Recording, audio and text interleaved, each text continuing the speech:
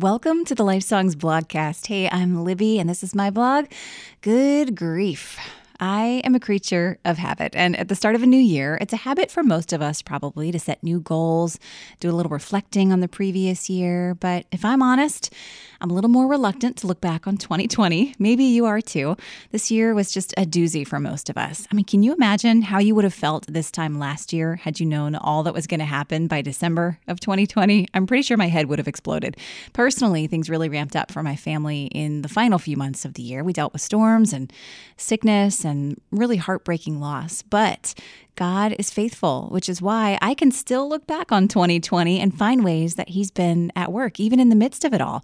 I'm so thankful that He's with us, showing us ways to shift perspective and press on, not because the calendar's changed to a new year, but because of His never-ending goodness and grace. I once heard someone say that you should never let a crisis go to waste. So as we start this year, I'm looking back at what God has taught me in 2020 with a renewed hope for 2021. You know, the Bible tells us love is hopeful and endures through every circumstance. And I don't know about you, but I can look back on moments throughout this past year and see that it was through love that I made it. Love helps us keep going and not lose faith. As far as resolutions go, I'm not sticking this year with the typical getting physically healthy or out of debt, although those are great goals.